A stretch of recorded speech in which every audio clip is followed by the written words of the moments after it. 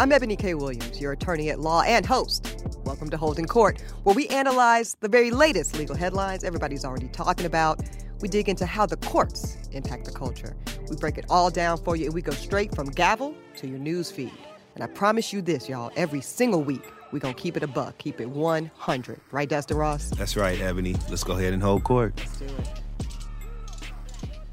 Dustin Ross, sweetheart, I had an incredible weekend, but I want to start with you. Where in the world was Dustin Ross, baby?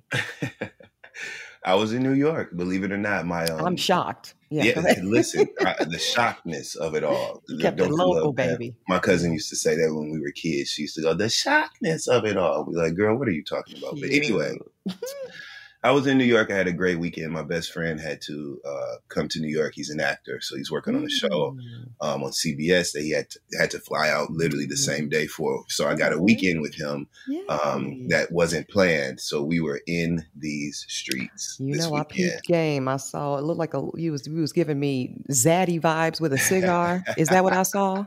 I love it. Something. Yes. I saw something. Okay. Peep game. Great time. I absolutely love it. I had a fun, playful weekend too. Auntie E went out to La La Land. I went out to the West Coast. Yeah. And I have to say, I used to live in LA. Back in like 2010 through like 2014. And I never loved it. And I think I realize now why I never loved it is because I was trying to make LA New York. And now that I am thoroughly satisfied with my love of New York, I can appreciate LA in a way I never did when I lived there. So this was the best time I've had in LA ever. Wonderful. Yeah, Wonderful, I really lived. Yeah, I lived. I saw my line sister. I saw longtime friends of mine. I saw one of my best friends used to be in the trenches with me doing doc review, legal work to just pay the bills while we were trying to make our dreams come true. And now our dreams are coming true. So it was one of those. And I might have had a couple of dates too, Dustin. Oh, really? Well, I can't wait to offline with you about that. We're going to have to offline, honey. Okay. for a couple reasons. But I hope the viewers are paying attention because my girl Ebony said she might have had a couple. And that's important. As a matter of fact, my next podcast that I do with, our mutual friends, either Mandy B or Wheezy or Miss Bridget Kelly, I want to talk about the fact that especially women need to date more than one man at a time. I didn't say fuck. I said date. That's right. And if you want to, that's your business too. But particularly, I can tell you, Dustin, this is the first time in my adult life that I, because I'm working with this matchmaker, I am literally going on multiple dates with a few different men per week. And what's great about that is you're able to, not in a negative way, compare, but in a really productive way. See what you like, what you don't like, what feels good, what feels awkward. It's really I enjoy this way of dating. It's been great. Believe it's the only way to date. The whole point of dating is to get to know other people, to find out new things about yourself. And really, if you're purposefully dating and looking for like a life partner, then there is a list that you're checking off. You want to make sure that you have the right candidate. So I think it's the way it should go.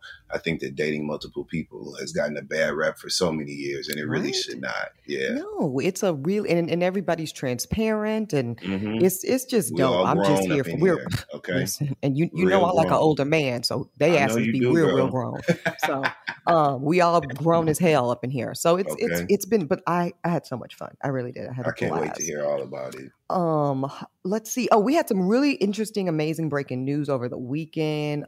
We of course saw the beautiful Miss Megan Thee Stallion gracing the cover of Sports Illustrated.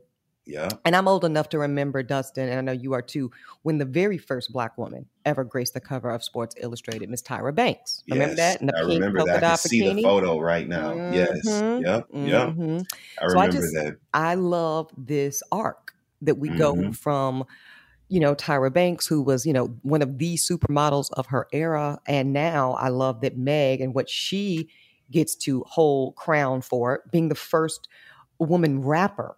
I love that. And it's, again, I remember when rap and hip hop was so taboo, right? So off the beaten path. Nobody wanted to touch it. Nobody wanted to touch it. No brands wanted affiliation. No. And now it's the hottest thing in the culture. The entire mainstream culture is centered around hip hop, rap, and I love it. It's a good time to be alive. It's a great time to be a beautiful Black queen. So Holden Court wants to shout out Meg Thee Stallion, who I think is just a really physically beautiful woman. She really is. She's stunning. She's stunning to look at her. She's stunning. So I love to see this kind of shit. I love to see her really be a household name. Mm-hmm. You know what I mean? This is dope. Good for rap. Good for the culture. Excellent. Sad news. We all saw the loss of Brother Biz Markie. I know, so sad. And correct me if I'm wrong, Dustin. Wasn't there like a dispelled report that he died like a couple weeks ago? I heard something like that. I didn't hear that he had died, but like he was on, something like that. Yeah. And then it was like, no, that's not true. Mm-hmm. He's alive and well. And then it just felt like doubly, at least for me, when I read the headline, I was like, damn. It was a very good time because I really, feel like we can't catch a break, right? With this litany. It seems like a very young 50, 60 years old, that's young, y'all. That's young. And these brothers are just, we're losing them rapidly from now Biz. We just lost DMX. Yeah. Black Rob, Shock G. I mean, and we need our brothers and we need our pioneers of the culture. And it's heartbreaking to see this loss. That's a hefty loss to the rap music community. Biz Markie was literally a legend. He has one of the biggest hits worldwide of all time. Just a Friend by Biz Markie can be played anywhere around the globe, and then people gonna go crazy. So rest in peace to Biz Markie. That's a sad, very, very sad thing to hear and see. Very. Next up here, before we get to our incredible docket today, and I'm excited about this docket because this is like a really varied docket for you today, jurors. We're going to lean into a little bit of sports and what's going on with some criminal things. We're going to hit you up with the latest with Miss Britney and the Free Britney legal. I'm very happy to report what we have on the docket around Britney today. Me too. And then we're going to conclude with really a systemic story, but it's so important that people realize the nature of eyewitness testimony when it comes to trial and conviction and how fucked up it really is. I mean, fucked up. Yeah. And I got some lessons for y'all on it. But before we get into that, last thing on our little intro here, we're supposed to give Roni updates. I don't have shit to say. I don't have shit. Oh, you do? Please go in, Brother Dustin Ross. And I'm not even going to go as low as I could. But what I will instead focus on is how good you looked on Watch What Happens Live. Oh, Ebony, you had a great appearance. You were magnetic. Everybody loved your energy, and you looked stunning. So there's that. That's what I have to say about Roni. I appreciate that, Dustin, especially because God knows I hadn't had a carbohydrate in about 2.5. I'm not, and that's not like a brag. If I was living right, it wouldn't have been that serious. But I've been out in these streets, eating my feelings. And so therefore, I had to go in I had to get in a little situation to get myself right for that top. But, to God be the glory. It zipped and it worked out. And I was really pleased with the look and shout out. I really think I have one of the best glam teams in the business. Absolutely. Yeah. Between T. Cooper, who slays hair and makeup, which in this industry, most people can do hair or makeup well. Yeah. You've had the good fortune, Dustin, to work with T. She just does both so brilliantly. And I always feel so beautiful. And when she helps me, when she makes me feel so beautiful, that's one less thing distracting me from my work. Yes, so now when I get on set, when that light goes on, when the microphone's hot, I get to lean into the work exclusively without I don't even have to worry about what I look like. Then there's, my style directors, Sir Terry and Fame. Shout out to Brother Devon. His mama named him Devon. I call him Devon, but you know how the kids are today with these, monikers and shit. So he goes by Fame, honey. It's Fame. But he and both of those young kings just deliver. And what I'll say about me, I have a very particular aesthetic. I like to look a certain way. And sometimes, Dustin, that can make me a more difficult client because it's easy to style somebody who has no sense of style because they're a blank slate. It requires a different skill set and talent and work ethic to work with someone as meticulous as me when it comes to their aesthetic. Yeah. And what I love about these brothers is the collaborative effort is so perfect. They execute.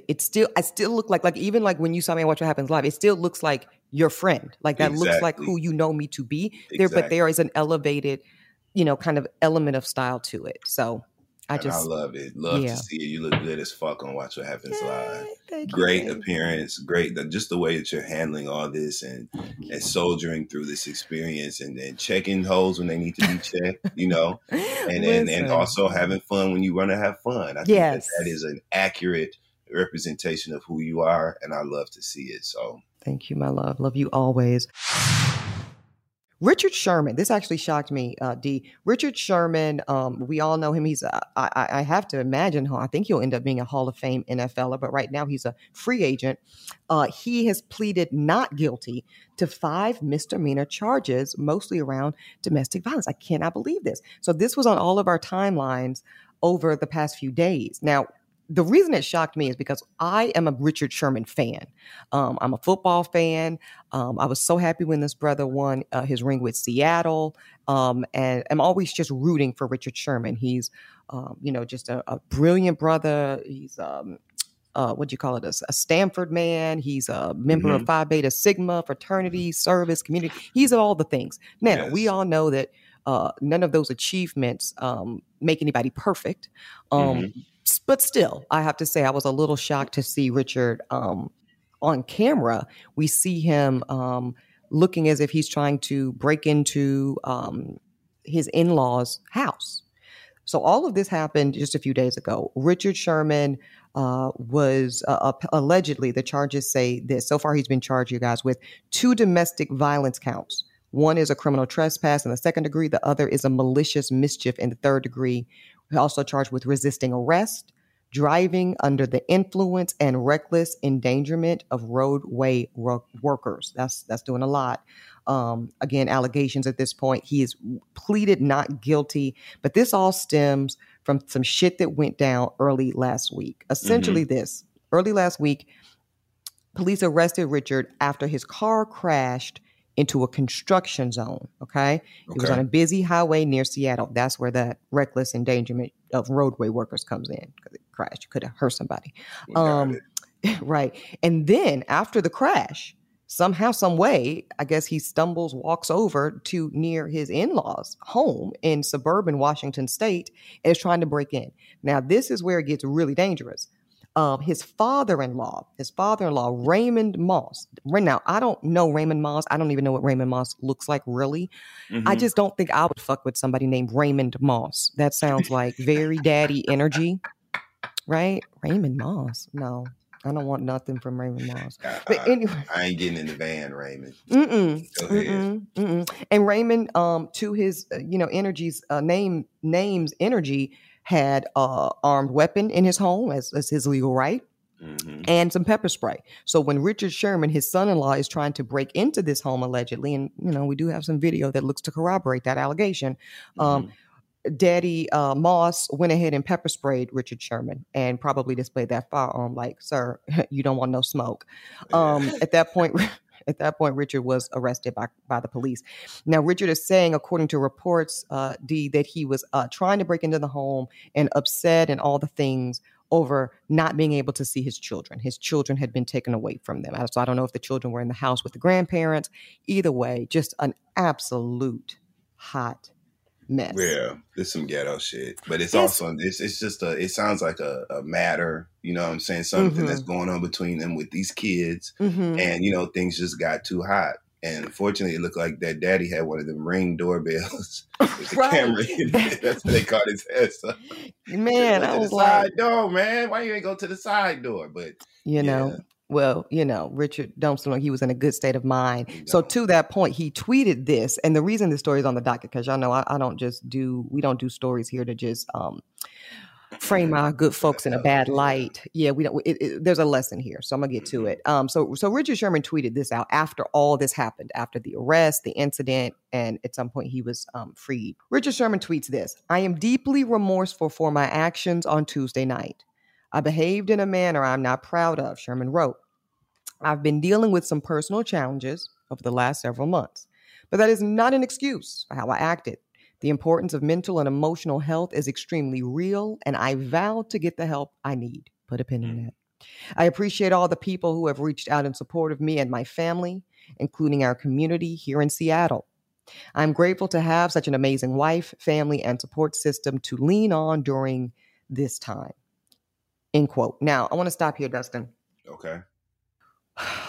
Now, my knee jerk, if I was defending Richard Sherman, would be to be really annoyed and upset that my client tweeted what in many ways will be legally construed as an admission of guilt. Okay. I want to be clear about that. So when folks run to the social media in an effort to, maybe they're thinking, give context, offer an apology, I respect the sentiment, but just know when you do that, y'all, you are tying the hands of your legal counsel, because all of that stuff on social media typically is admissible in court of law. So prosecutors, if they would like to, because he has pleaded not guilty, let's remember that, they get to then say, well, if you're pleading not guilty, what are you said you're remorseful for your actions. What are you referring to, Mr. Sherman? See how that goes down on the stand? Yeah. A manner you're not proud of. Well, if you've done nothing wrong and broken no laws, why are you not proud of the behavior? So he's doing things that can insinuate admissions of guilt. Yeah. So be careful with that, is my point. Something though that can be learned from this. I want jurors to pay attention to this, especially because don't forget, one of the underlying charges here for Richard Sherman is a DUI. Sadly, very common charge. What Richard Sherman and his legal team are probably doing, and this is what I would advise anybody in this situation to do, even if you do intend to or have pleaded not guilty, go ahead and do some things on the front end before you even get in front of the judge at court to put yourself in a better position. What do those things look like, Dustin Ross? Those things could look like, oh, you got a DUI situation, go on and get yourself an alcohol assessment. Okay. Mm-hmm. This is where you go to any treatment facility. They're all over the country. You pay some money. Probably. I don't know how shit. I haven't practiced in a long time. And we'll get to the tea on that in a minute.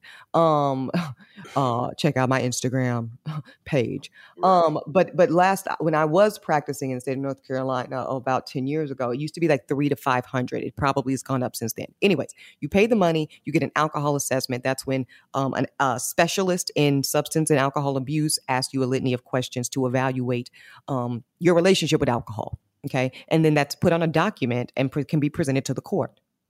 Then if there is recommended treatment, you go ahead and start that treatment before you go to court, because what that's telling the judge and the prosecutor is that you are stepping into some accountability on the front end, and that will only put you in a better position.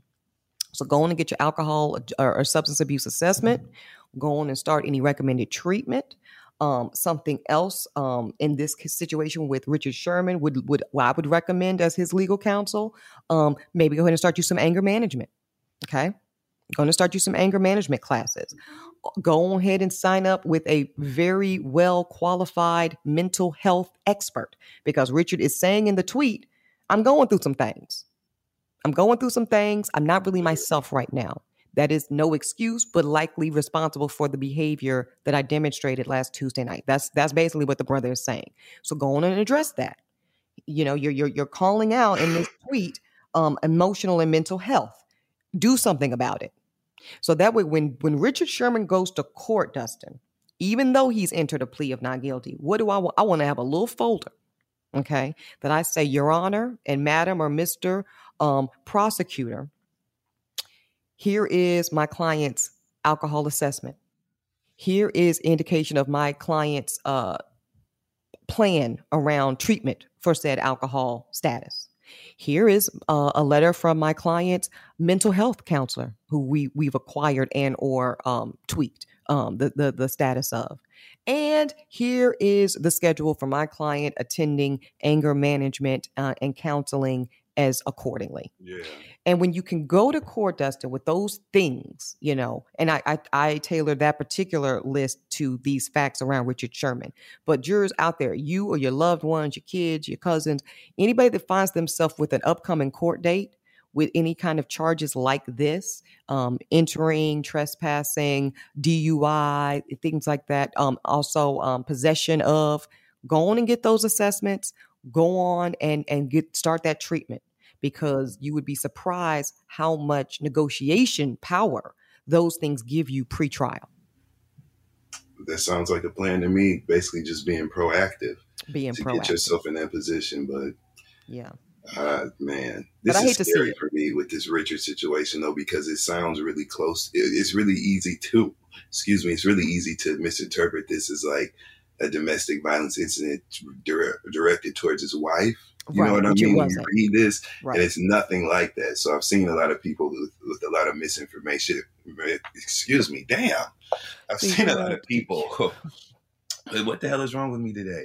With a lot of misinformation. That's all too much fun yesterday, too much fun Saturday, too much fun Friday. But yeah, people are just confused about what's going on with this case. So I'm really glad that you broke it down the way that you did here on Holding Court, because it's very easy to misinterpret this entire situation. And so I don't want him, kind of carrying a badge that he doesn't deserve with this case. Right. So I'm glad that we were able to kind of get to the facts with this. Yeah, and that's important what you said, Dee, which is when people see domestic violence charges, they assume one thing and one thing only. Well, maybe two. They think that it is violence against the spouse, the significant other that you're in the romantic relationship with, in this case, his wife, like you said, potentially the children. In this case, it's neither. People don't understand. Domestic violence can actually, technically, depending on the jurisdiction you're in, be anyone you have, kind of any familial relationship with, whether you live with them or not. So that can be in-laws, that can be sister, brother, that can be adult parents. So people do need to have a little bit of an education, Dustin, around the broadness of what courts can consider domestic. It does not have to be your romantic partner, to be clear. And in this case with Richard Sherman, it absolutely wasn't his wife. She was in fact beside him in court. Now, that don't always mean so much, because unfortunately I've seen, women and men get beat down by the very defendant that they're in court standing beside. So, and it's a tragedy, but not the case here with Richard Sherman. He will have his day in court. He has pleaded not guilty. But again, if you find yourself or somebody you love in this kind of situation, these charges are coming, you intend to plead not guilty, do everybody a favor and go on and do some things on the front end to put yourself in the best position with the court, because I've seen that work extremely well, all the way up to a dismissal of the charges, where you negotiate a situation where you maintain all those things you started.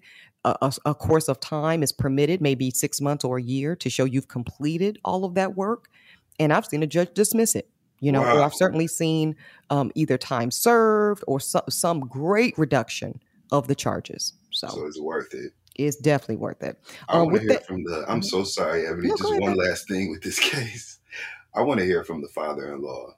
Because it sounds like to me, Daddy Moss. I want to hear from Daddy Moss, because it sounds like Daddy Moss was ready for that motherfucker. What did he say he had on the other side of that door, Ebony? Some pepper spray, a gun. And what a else? Gun. He said, "Come on in here if you want to, motherfucker. I'm waiting on you." And so I want to talk to that father-in-law. I ain't mad at Daddy Moss. I ain't mad at Daddy Moss at all. And Daddy Moss said, "Oh, they got something called Stand Your Ground." Okay. Mm-hmm. But last point on Richard, since you brought it up, I do hate the timing of this, because Richard Sherman is a free agent. Now, Richard Sherman is a man of a particular age. Okay. So I don't really know. I didn't follow him that much last season. I don't know how much football is left in Richard Sherman. Okay. But if there was any, he obviously has just made himself much less desirable this offseason. Yeah. So that sucks. But do what you need to do, Richard. We're rooting for you, bro. Yes, we are. All right. With that, y'all, we're going to take a quick break. We're going to pay some of these bills. And don't go anywhere, because we got much more Holding Court after this, including the latest on Free Britney.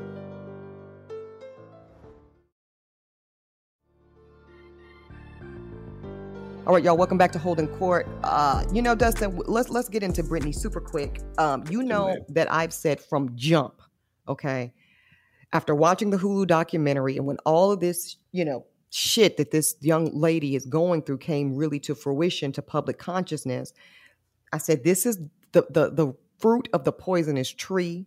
And what I mean by that is this.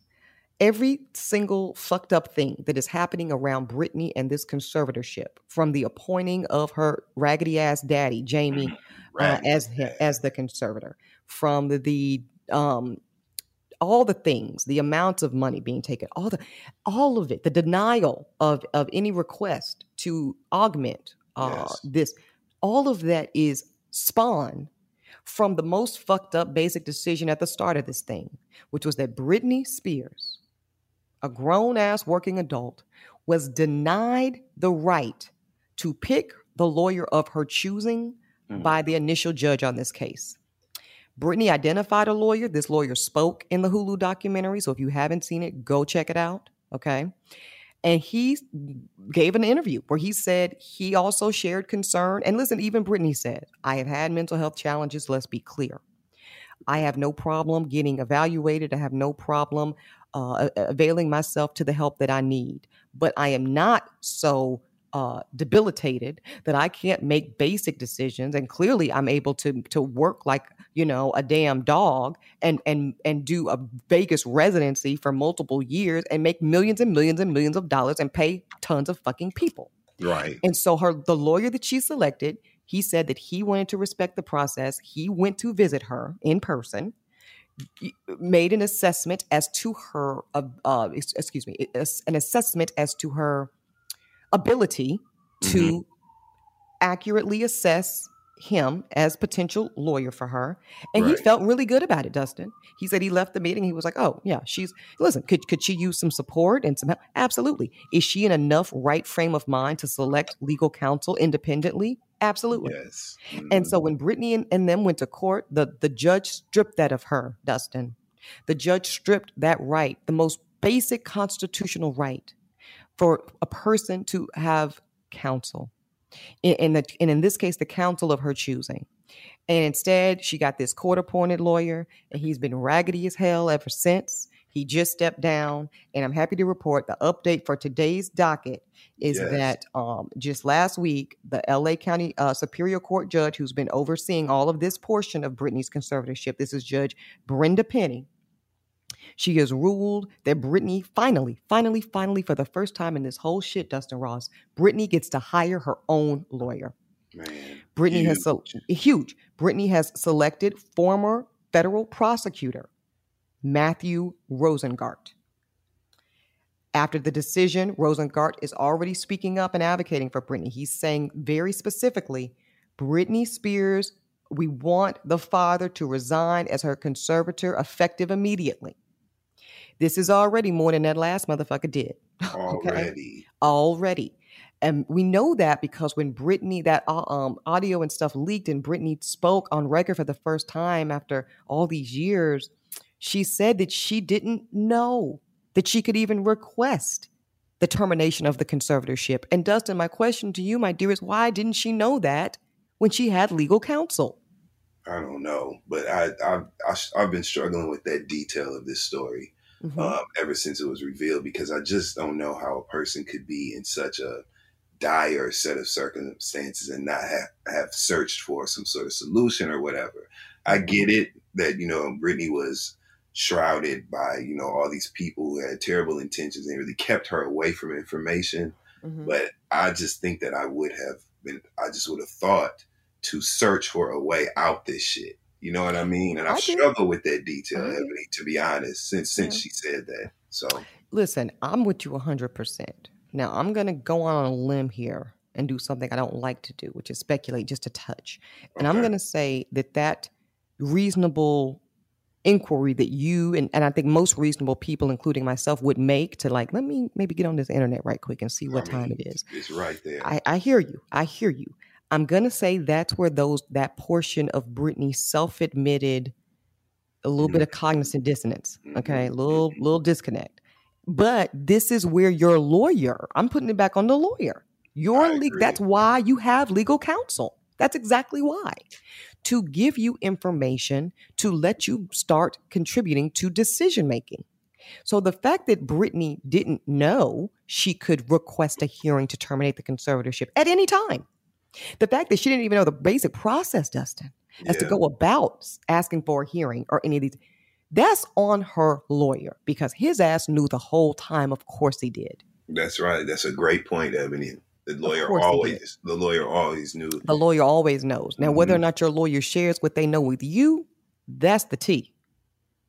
That's the tea. And a lot of lawyers, I don't want to say a lot, but I'm going to say a lot because that's been my legal experience. Okay. A lot of attorneys, they like to hoard the information because that's the power, right? Yeah. They like to hoard the information and hoard the details and hoard the process from their clients because they want to remain exclusively in power. Mm-hmm. See, when I was in active practice over 10 years ago, I approached it the opposite. My first couple sessions with my clients, Dustin, would be strictly educational. Maybe not strictly, but primarily. I'm letting you know what you're charged with. I'm letting you know what the potential outcomes of that could look like. I'm letting you know what kind of time you're potentially facing. I'm letting you know what type of options you have, pleading guilty, not guilty, going on deferred prosecution program. All of these things, how your prior, if you have a prior record, will affect how we're moving here, what your options are. Necessary information. Why, Dustin? So my client can be as informed as possible and help me help them. That's why. Yeah. So when I see Brittany's former lawyer moving the way his ass was moving, it tells me not only was he not moving in her best interest, it seems like his ass might have been moving in the interest of her father. And why would that make sense? As we discussed on a couple of these holding courts now, because his ass was literally getting paid out under the conservatorship of Brittany's father, Jamie Spears. Conflict. Huge conflict. Full stop. Brittany went on to say, and this is very, very important. She went on to say that my dad needs to be removed today. This is what she told the court as of this recent hearing. And her new lawyer, Mr. Rosengart, said this at a press conference right outside of the courthouse after the hearing. And this is it. The question remains, why is he involved? That's the billion-dollar question. Listen, I think all legal minds feel that this will be terminated soon. I mean, Brittany is just really speaking to her own truth now. That's really, I think, what has been most compelling is the court and the public are being told how Brittany fucking feels. She's saying not only does she want her dad removed, she's saying that he needs to actually be charged with an abuse of his position. She cried on this most recent call, Dustin, with the court. She talked about the conservatorship. She described it as cruel. She talked about how she can't even get simple shit like coffee or her driver's license or the ability to get off of this fucking birth control because she'd actually like to have a child with her boyfriend. Mm-hmm. It sounds absolutely horrible. She wants to get married. Can't even do that. So she's over it. She's way over it. And it sounds like with this new attorney, Mr. Rosengart, Brittany might finally get some reprieve. God, I hope so, because this is an absolute nightmare for this woman. Terrible. It's terrible, the things that they've been doing to Britney Spears. And I know. And this is what they do to a filthy, rich, young, pretty white girl. Like, this is crazy. And then her sister, I've seen like recently, her sister was talking shit about the dancing videos or something, and Brittany responded like her and her sister are at odds completely. And now I think about when the sister wanted to assume the responsibility to become her conservator. Yeah, remember that? Her thirsty ass. And our dumbasses were thinking that was going to be a good thing, and it wasn't. She'd been in on it all along. So this is crazy. And it's sad when you literally can't trust anybody around you. You know what I mean? From your father to your sister to your mother. Because where's her ass at? Where is Lynn Spears? Where is Lynn Spears? Somewhere spending money quietly. That's why we ain't heard nothing from her. She over there at the Kentwood Mall, trifling. That's exactly where she is, at the Kentwood Mall. Probably up in Cachet. Oh, punk ass. Yeah, buying rhinestone belts. And gold-studded shoulder pad V-necks. Oh, punk ass Lynn Spears. I can see her ass now. All right, y'all, listen, we're going to take another break. We're going to come right back with a really fascinating story. I really don't want y'all to miss this, because this is the shit that when we talk about systemic racism and systemic flaws in the justice system, this next one is a perfect example. Come back. We got more Holding Court.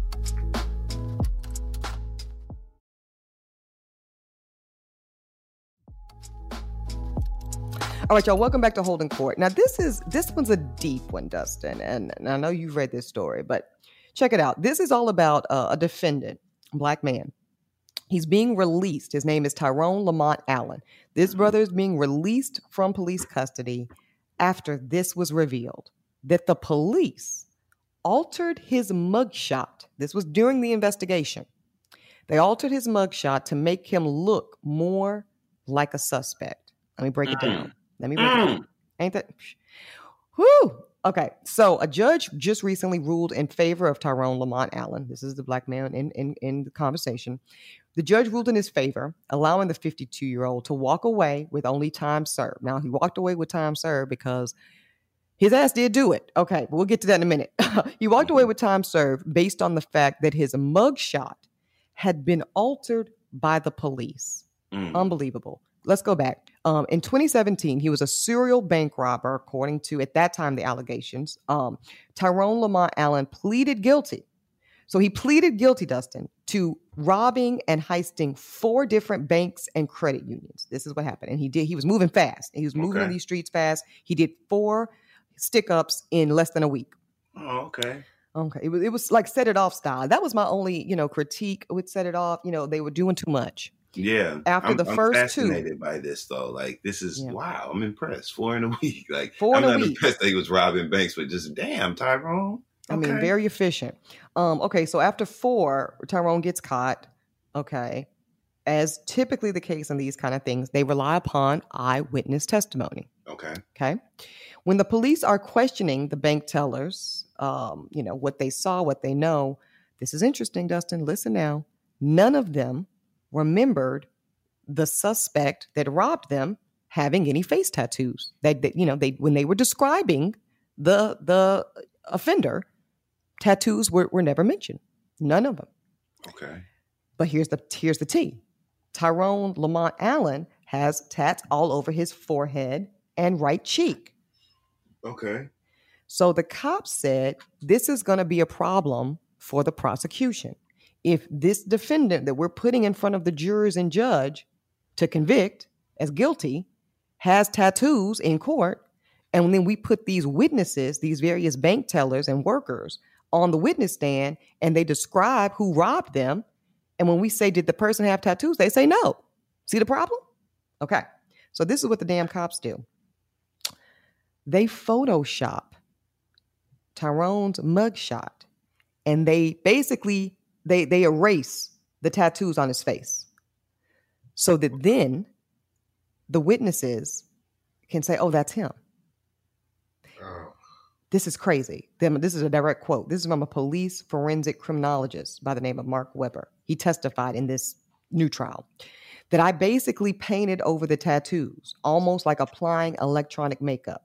Again, doing this, Dustin, so that when they showed the doctored, photoshopped mugshot to the tellers, they could say, oh, yeah, that's the guy that did it, versus what this man actually looked like. This is so wild. So this is the actual literal application of fruit of the poisonous tree. Mm-hmm. What this means is it doesn't mean Tyrone's ass didn't do it, because he definitely fucking did it, okay? To be clear.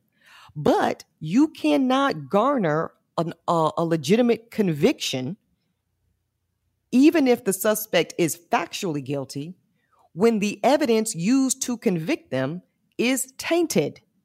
Fruit of the poisonous tree. And if this ain't a taint, I don't know what is. Now, let me tell you, let's go back to this. So more than a year after Tyrone was arrested, after his, 4 stick-em-ups, his lawyer discovered that Portland police had done this.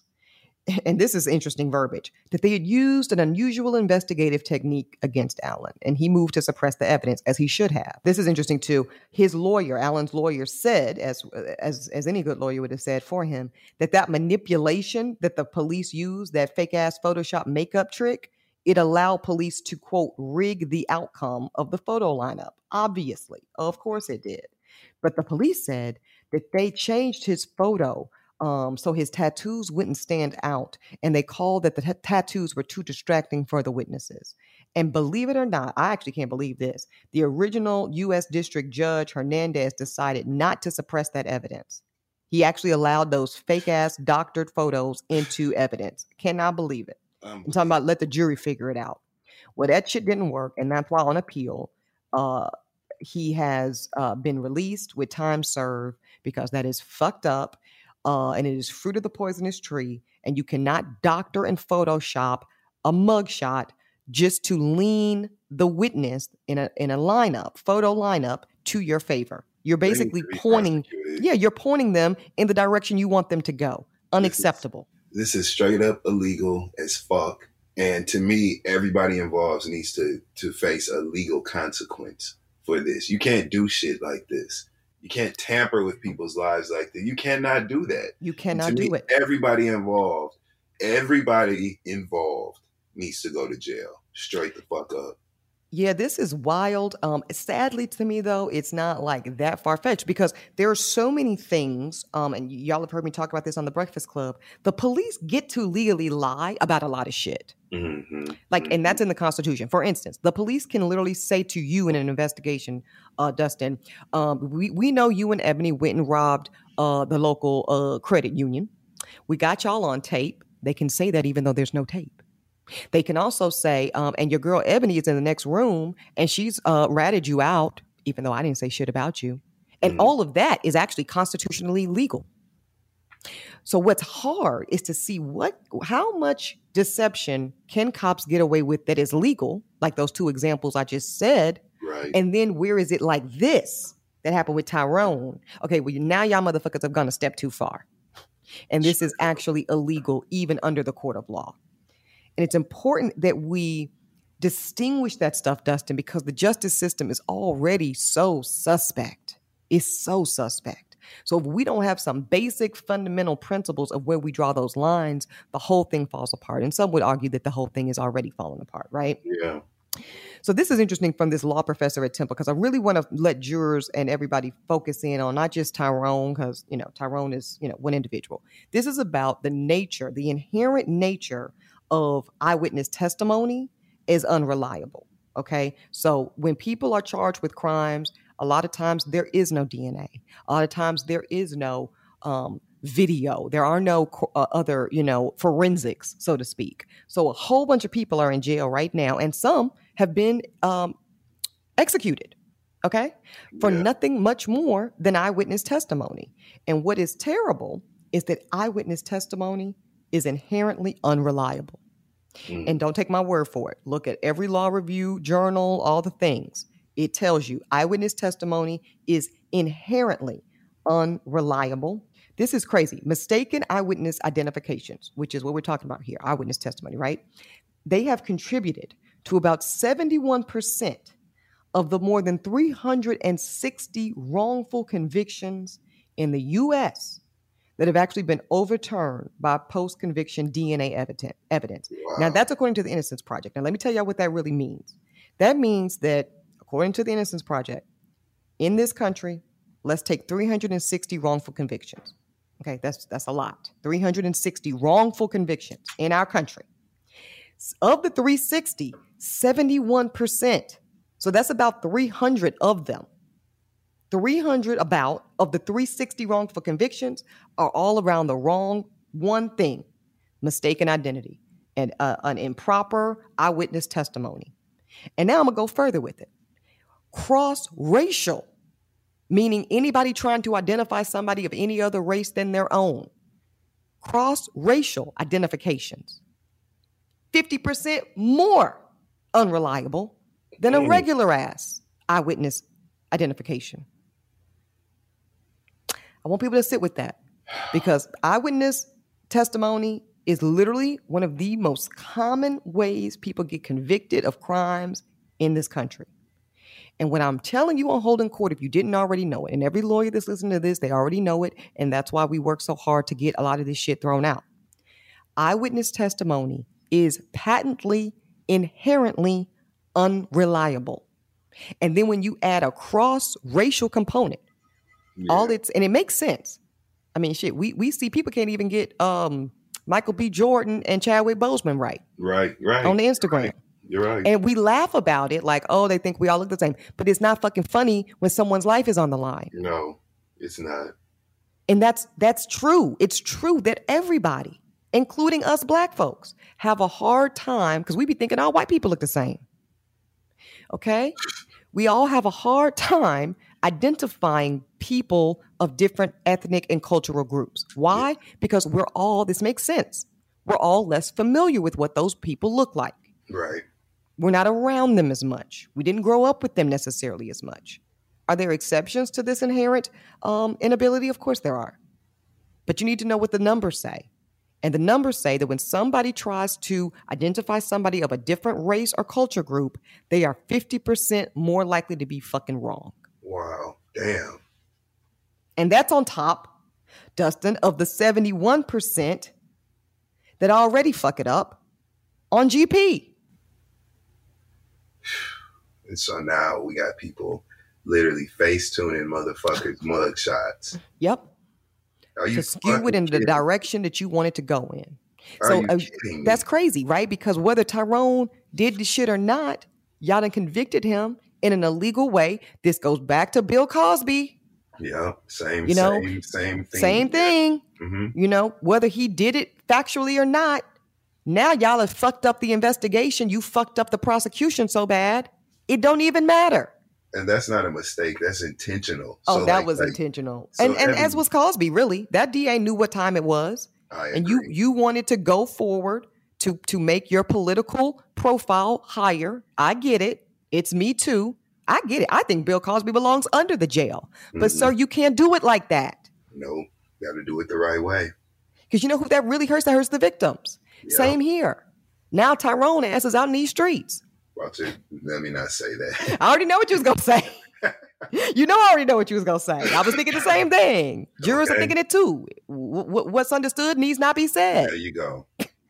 Man, what they want them to do is do 5 this time? I mean, why would you? I don't know. So, Ebony, here's my question, right? Yeah. Will there be a consequence for what these people have done in this case? Because I think this isn't something that should just be dismissed and swept under the rug. Like, this is not a mistake. It's not a mistake. Okay, so let's talk about what it would look like. That's what I can tell you. Okay. So what would it look like if there was accountability around the intentional photoshopping, face tuning of Tyrone's mugshot? And listen, here's what we do know too. If this happened to Tyrone, this has happened before. Oh, for sure. Right? So now, if I was a defense lawyer for any case that came through that fucking department, that police department, I'm asking for the whole shit to be blown up. Because y'all are the inherently unreliable ones. Can't be trusted. Don't do clean investigations. Willing to contort the facts to make your case. That's called a perversion of justice. So that's one thing of accountability, is that every prosecution that has come through that department, particularly under the current leadership, because the person that testified to get Tyrone released, Mark Weber. Yes. Okay. This is the police forensic criminalist, the police forensic criminalist, Mark Weber. Mm-hmm. Anybody that came through while Mark Weber was around, we reopening that shit. Because I don't know what Mark Weber did to the lineup. Oh, this is so Mark Weber might have been changing eye colors, hairstyles. All kind of shit. Putting gold fronts on people. I don't know what Mark Weber was doing. So that's the first thing. Right. They putting filters on niggas' mug shots. Man, straight cleaning up pores and shit. I don't know. Man. Wasting crow's feet. All that. Whitening teeth. Throwing on lashes, Right. No wonder people's mugshots and faces looking suede. Okay, like, what is this? Yeah, and it's really dangerous. We're at this point, I want to take it back to the seriousness, Dustin. It's very, very dangerous. And so that's one way of accountability. Any case that came through there, that entire thing needs to be opened back up. Another thing is, local or state authorities could step in and, just kind of put like an oversight in place, which I think would be wholly appropriate here, that says, we don't trust y'all to run a clean investigation anymore. Mm-hmm. So we are going to put our people on the ground, so to speak, to make sure y'all are doing it right. Because you've Wrong. Because you've been doing it wrong, and now you've told on yourselves, and now we can't trust you. So, those are some of the things. And, does Tyrone have a civil suit where he gets to get some cash, get a little bag for wrongful prosecution? Probably. But what's sad is that money will come from taxpayer dollars versus the police department itself. Yeah. Woo! I think they better call Tyrone then. If you're interested in representing Tyrone in that civil case, y'all better call Tyrone. 100%. There's some money to be made around here. That's crazy. It's a little bag to be gotten on behalf of Tyrone. Go on and hit him up. Woo, the streets is hot, Dustin. Listen, this is a good week. I'm feeling good about this week. It is a good week. We're claiming that. We're claiming that in the name of Jesus. Hope everybody's out there being safe. Y'all know this Delta variant. Y'all don't play with it. Don't play with it. I was just at the airport. We were masked up. That is the situation. I know LA just reinstated the mask mandate indoors. This Delta variant, people like all of us who are vaccinated are also getting sick again. Yeah. Don't play with it, y'all. Please, we want y'all all around. Yeah. Mask up. Get vaccinated. If you haven't, please do. Please get vaccinated. At this point, there's really no excuse. Yeah, that's the first question I'm asking all these motherfuckers on these dates. Sir, are you vaccinated? Are you vaccinated? If not, check, please. Bye-bye. Exactly. See ya. So, absolutely. Yeah, please get vaccinated, y'all. Please, we beg of you. Listen, y'all, thank you so much for listening to this episode. Y'all know what time it is. Follow us, rate us, give us a review. Dustin and I, we read it. We love y'all. Y'all really do help, as always, help produce this show with us. And really we couldn't do it, wouldn't want to do it without you. Holding Court, as always, comes to you from Uppity Productions in association with Dawson Media. The show is presented by the Black Effect Network from iHeartRadio. Audio services brilliantly, consistently provided by One of One Productions. Y'all check them out. Go to their Instagram. Show them some love. Yeah. oneofoneproductions.com. Y'all, please join us next week. Court's going to be back in session with a brand new episode of Holding Court. And in the meantime, stay safe, wear your mask, get your vaccination. Please. The Delta variant is real. Keep the faith. And Dustin, the people absolutely have to do in this moment. Read your terms and your conditions. That's what 100%. 100%. All right, y'all. We love you. Talk soon.